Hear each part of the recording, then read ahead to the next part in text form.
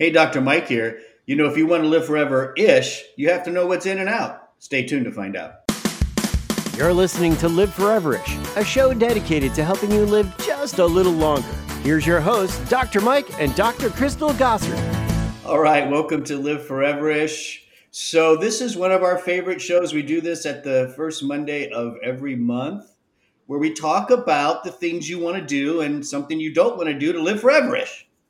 Yes. Right, Dr. Crystal? That's right. And again, living forever-ish, strong, long, vibrant lives, right? Something like that, Dr. Crystal. Yes. I think you covered it all. Just Good. Having vitality in your elder years. Yeah. Listen, we all want that, right? I mean, we want to be able to do the stuff we want to do for a long time. So we break this show up into 3 ins, the things you want to do. These are the things that are in if you want to live forever-ish. And then one thing that's an out. That's the thing you don't want to do. That's the thing you want to avoid. So let's start with in number 1. And this could be my favorite in we have ever talked about since doing this. And it's about petting your dog. What's going on here, Dr. Crystal? Well, it's more than just about petting your dog. As we will explore, we're highlighting a study that was published in October, just last month, October 5th, in the journal PLOS ONE. And they were identifying contact with a dog. So not just petting, Dr. Mike, looking at a dog, sitting next to a dog, and petting. Yeah. And what about kisses on the nose? I'm sure that's just taking it to the next level. I'm sure it's even better. Yeah, so this study was titled Effects of Contact with the Dog on Prefrontal Brain Activity, a controlled trial. I mean, basically the prefrontal brain activity, that's straight cognition. That's executive function. I mean, that's your big brain area, basically, right? Yes, and it's also associated with social engagement as well. And so it's nice that these researchers took place in Switzerland. The researchers in Switzerland decided to take a closer look at the effects of animals, in this particular case, dogs. And I do want to just backtrack, Dr. Mike, because I know you're partial towards dogs. No, you're not. You cannot add other animals to the study. That's not what they did. I am adding other animals to the general idea that therapy animals have been shown to support the boost of endorphins that helps with pain, lower blood pressure, anxiety. So it's not just dogs, Dr. Mike. That's fine. I'll give you that. So interesting. So this is a small little study, right? It's nothing. More research is definitely needed, but it makes sense to me that this plays out and works. 19 men and women. They went through 6 sessions, right? 3 were about imaging and scanning, and I think then why they were petting a dog, why they were interacting, and then they went through 3 sessions, right, where it was like they replaced the dog with a stuffed animal. So it was like 3 sessions with the dog, 3 sessions with a stuffed animal. Am I getting that right? Yes, that's right. So what did they find out? Well, they found out that, and just to go back, there was imaging with both groups, the groups with the actual dog, as well as the groups who were viewing the stuffed animal or sitting next to the stuffed animal or even petting the stuffed animal. And by the way, the stuffed animal was filled with a warm water bottle so that it was just to try to emulate the temperature difference. Yeah. Okay, let me backtrack, because when I was reading this, Dr. Crystal, I was thinking this was a crossover study. So that's not what they did here. It was a straight, half of the 19 people were with the real dog, the other half with the warm bottle and the stuffed dog. Or here I'm actually reading it was a stuffed lion, whatever that is. But both groups went through the same scanning of that prefrontal brain. Yes. And that was while they were, and it was a step-by-step process. So you can imagine this. Session 1, you go in, they put these devices, just kind of like sensors on your forehead, and you sit. They were staring at a white wall, and then they brought in the animal, and you were just looking at the animal. And then the animal came next to you on the couch, and but the animal wasn't moving, just sitting there. And then and there were, I think, 2-minute phases of all of this. And then the last phase, you were able to pet the animal. So what they were looking at is the whole time evaluating, measuring oxygenated, deoxygenated, total hemoglobins, oxygen saturation in the brain. So basically brain activity during this entire phase. And then they repeated that, with the actual animals. And then they repeated it again with the stuffed lion, with the water bottle. I can only imagine, though, that the group that had the actual animal, when the dog, so they looked at the dog first, then the dog comes up and lays against them. I mean, that dog must have wanted to be petted so bad. That must have been funny to watch. I think these were trained animals. Well trained, right? Well trained. It would not have been Winston, but that's my dog. Winston would not have cooperated with the study researchers. So at the end of the day, I mean, obviously we know that the real dog, it performed better when at least for us in our brain, right? Yes, far more prefrontal cortex activity, as you mentioned. That part of the brain plays an important role on how we deal with social and emotional situations and engagements.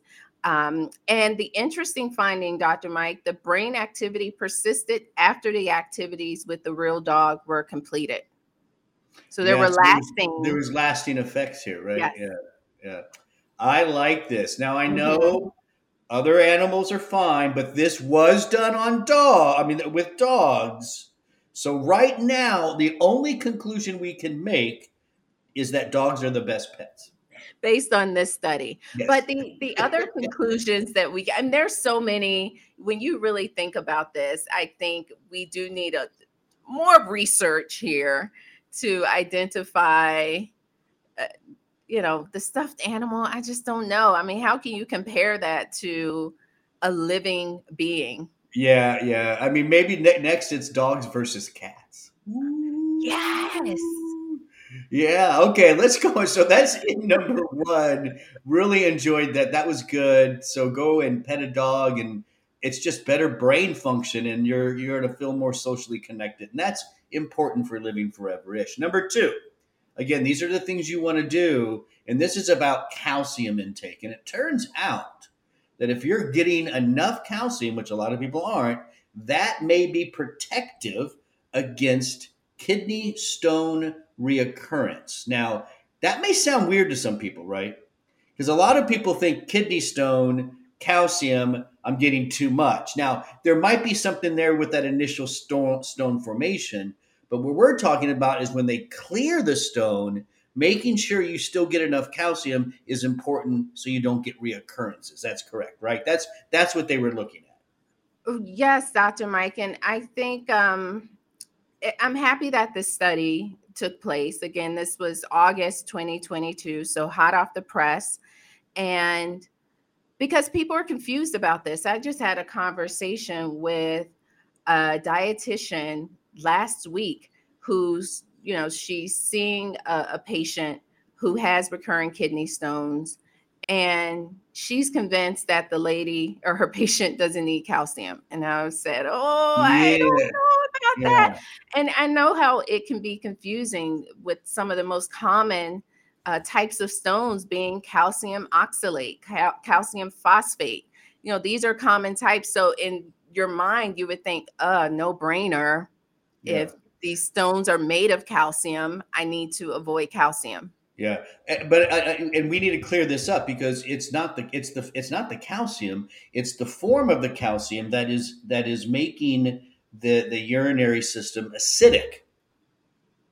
And that's where you get the problem and stone formation. Another classic stone is the uric acid stone, right? Again, it's the acidic environment, right? That is forming those stones. So there are other forms of calcium, very common forms in nature and supplements that actually can bring up that acidity, make it more alkaline.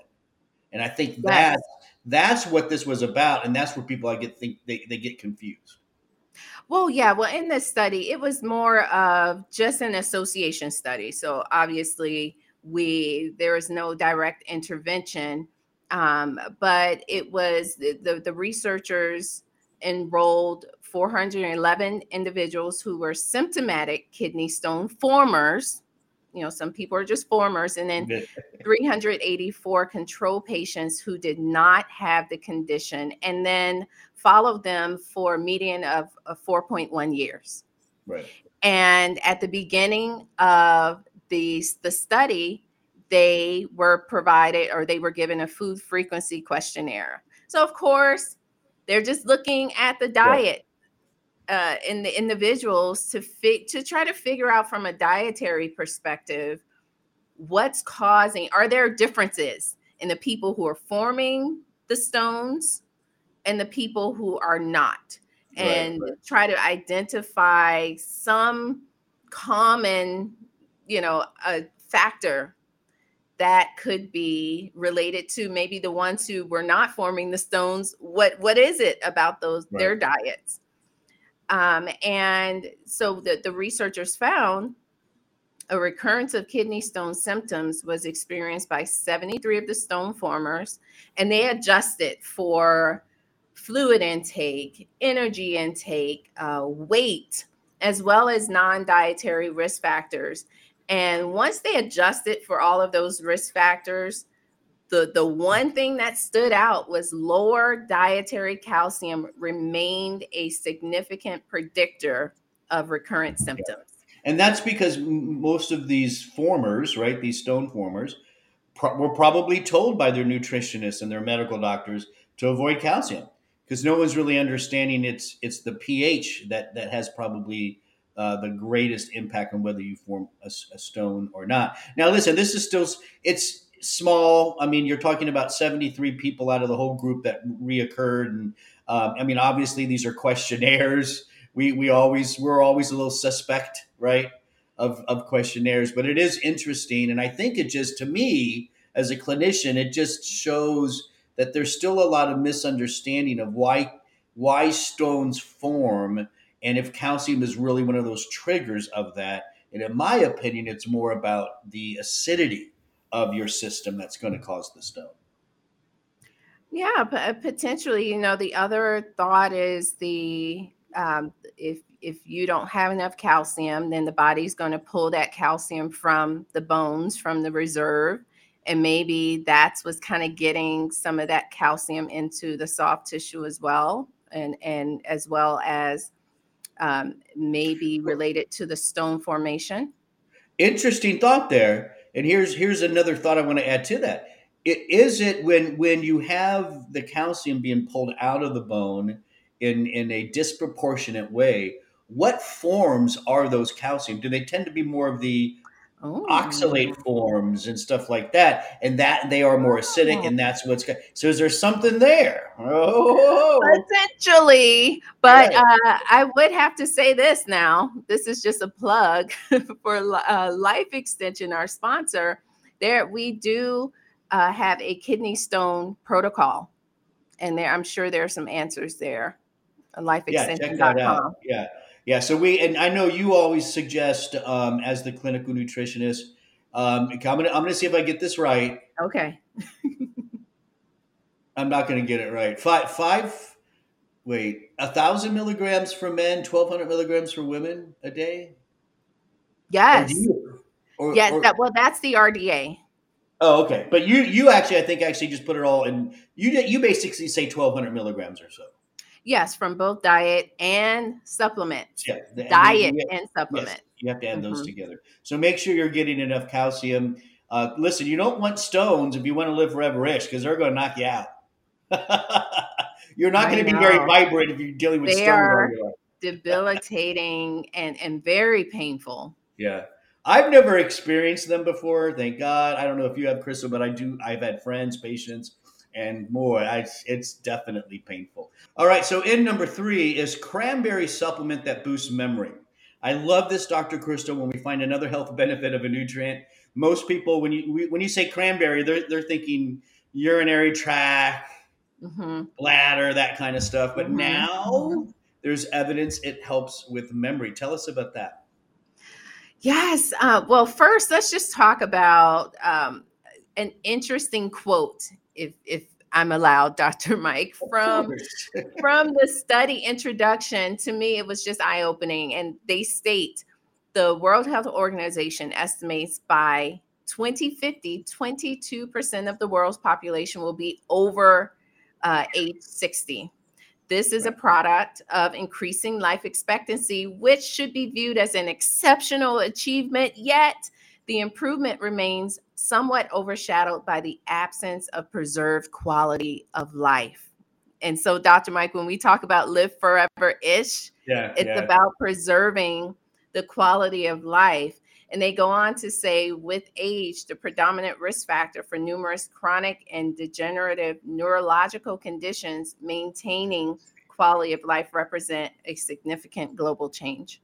It is a challenge because, again, if you take the standard American, the standard European, especially out in the West, we already can help you live longer. The medicines, all that kind of stuff. But is it the strong, vibrant, healthy, longer life that we're talking about? And it's not. That's why we do this show. Right. And it's not just the in and out. All of our podcasts hopefully give people tools and information to really carry good health on for many, many years, Right. So the researchers wanted to see if cranberry powder, basically a supplement containing powdered cranberries, if it was given for 12 weeks, would it improve brain health, memory, blood flow to the brain in older individuals? And some people might hear this and they'll be like, well, how do they just pick that? Like does someone one day go, hey, I'm going to study cranberries? Well, maybe that may happen. But mostly, cranberries, we've talked about this before, Dr. Crystal. Cranberries have a nice bright color. That color is representative of a lot of good pigmented antioxidants, which are very important, we already know, in brain health. Yes, and the researchers kind of talked about that in their introduction as well, how we know blueberries, for example, are great for brain health. And the cranberry, you just look at that deep red color. It looks healthy, right? Yes. It does. But of course, to eat it, you got to add a lot of sugar to it. That's the problem with cranberry. I know, but they're rich in polyphenol antioxidants. So yeah, they kind of said, hey, we don't see any research with cranberry. Everything's all about bladder health. So we're going to just take it there and see if you would receive benefits. So they enrolled 60 participants between the ages of 50 to 80. And they were given a supplement that contained the equivalent of 1 cup of fresh cranberries or placebo daily for 12 weeks. So 1 cup of fresh cranberries that you can't, cranberries are tough to eat. They're very tart. I wonder how they actually ate that. I don't. No, it was a supplement with the equivalent. Oh, the equivalent. Oh, that makes sense. Right. I was going to say, when you and I always talk about cranberries, we always say go to the supplement. Because the juices, anything else you're going to try to use with cranberries, they do load it with sugar to offset that bitterness. Yes, and what's nice, the supplement provided 281 milligrams of proanthocyanidins. That's one of those antioxidants. Antioxidants, yeah, very good. It makes sense? It really does. And I'm glad to see, when you take a nutrient and you look at its different antioxidant, profile, it's impressive to see all the different health benefits that are coming out of that. Yes. And one other note, the participants were healthy aging individuals. So these were Yeah. not individuals with dementia or any type of cognitive impairment, but they assessed blood chemistry, cognitive function, and this was conducted before and after the treatment period. And the participants who received the supplement showed improved episodic memory performance and neuronal functioning compared There to you go. placebo. Sounds good. So get some cranberries in your system if you want to live forever-ish. Now Yeah. let's go to our out. This is what we don't want. This is what you want to avoid. And this one is colorectal cancer.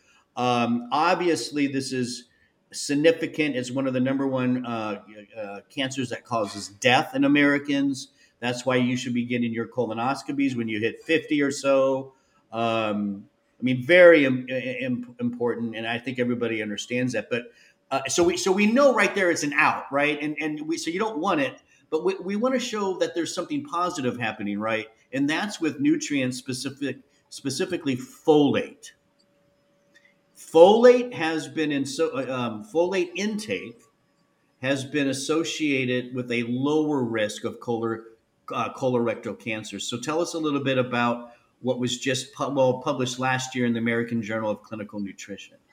Yes, this was based on data collected from more than 85,000 individuals who participated in the Nurses Health Study. And there are lots of kind of sub-studies that's coming out of this population group. It's a huge umbrella study, right?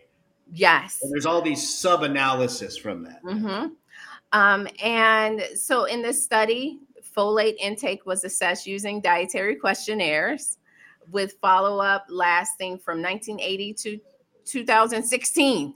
Well, that's what's good. Nice about these, big population studies, especially when we know that they're detailed questionnaires looking at lifestyle factors. Medical history is conducted every 2 years with these huge population analysis. And the longer it goes and they collect this data and do the analysis, it just adds more credibility to the association that they're concluding. So in this case, folate reducing risk of colorectal cancer. The fact that it was such a long study, again, it's just an association. More research is needed, but you could consider it a strong association because it was so long in this period. Yes, right. So greater folate intake 12 to 24 years before diagnosis was associated with a 7 to about 17% lower risk. And then if you 16 to 20 years before diagnosis, intake of folic acid, let me just back up to make sure that's clear. Greater intake of folic acid 16 to 20 years before diagnosis was associated with a 9% reduced risk. Now, there are a couple of things that I think about here, Dr. Mike. One is folate and folic acid was associated with reduced risk. And we know that's really controversial in the nutrition field. It is because there are chemo drugs and stuff that actually are anti-folates and stuff, right? Right. And that's why. And I know there's the controversy in the nutrition world as well, right? There is, but Dr. Mike, I think that's why this study is so important, because there is this idea that folic or particular folic acid is harmful. And I'm sure that's why the researchers specifically wanted to kind of pull out this nutrient to say, okay, in this large group of women over all of these years, let's see if there was a difference in colorectal cancer diagnosis based on this particular dietary factor. Yeah. And then for those like in the clinical world and in oncology, just so you understand, when you do have a cancer that is formed, some of those cancers based on their genetics, they use folate pathways to help grow. And they do it more so than a healthy cell. So these anti-folate chemo drugs are really targeting cells that have revved up those folate pathways beyond what a healthy cell uses. So again, just because there's anti-folate chemo drugs, it doesn't mean folic acid or any of its forms causes the cancer. It just simply means those cancer cells that have already developed are using those folate pathways more, and we're just shutting those pathways down. Yes. And so ultimately, the researchers said there was no evidence that high folate intake in the post fortification period, meaning, after we started fortifying everything with folic acid, was related to an increase in awesome. Risk in the U.S. population. I like that. So, and I like the way we took an out, like we don't want this cancer. Like we don't want any cancer, but colorectal cancer has if it's diagnosed in advanced stages, Dr. Crystal, it's hard to beat, and so that's definitely not going to help you live forever-ish. But then we come around, we say, but here's a way that you can give yourself a chance of decreased risk. And again, it goes back to nutrition, doesn't it? Yes. So often, everything we talk about goes back to simple things, Dr. Crystal. Simple nutrition and simple activity. I know. Well, there you go. That's your 3 ins and an out for living forever-ish. Again, hopefully this kind of information helps you to achieve your goal of a long, strong, vibrant life. And again, that's really why we do this show. And it's why I know I do. And I think Dr. Crystal focuses so much on nutrition and lifestyle things, because we want to do that. We want to live forever-ish. That's right. At the end of the day. Hey, don't forget, at liveforeverish.com, there's a whole bunch of other episodes you can download. When you do that, please like, share, and comment, and subscribe so you never miss a show. Now, we call it the 1-2 punch. First thing you want to go in there you go. She's punching now. Put in your email address, and that way you can join the family of Live Foreverish. And then right there, you can click whatever area, or what do they call them? Whatever app you like to use to listen to your podcast, you can just click it right there. It's the 1-2 punch at liveforeverish.com. I'm Dr. Mike. Thanks for listening.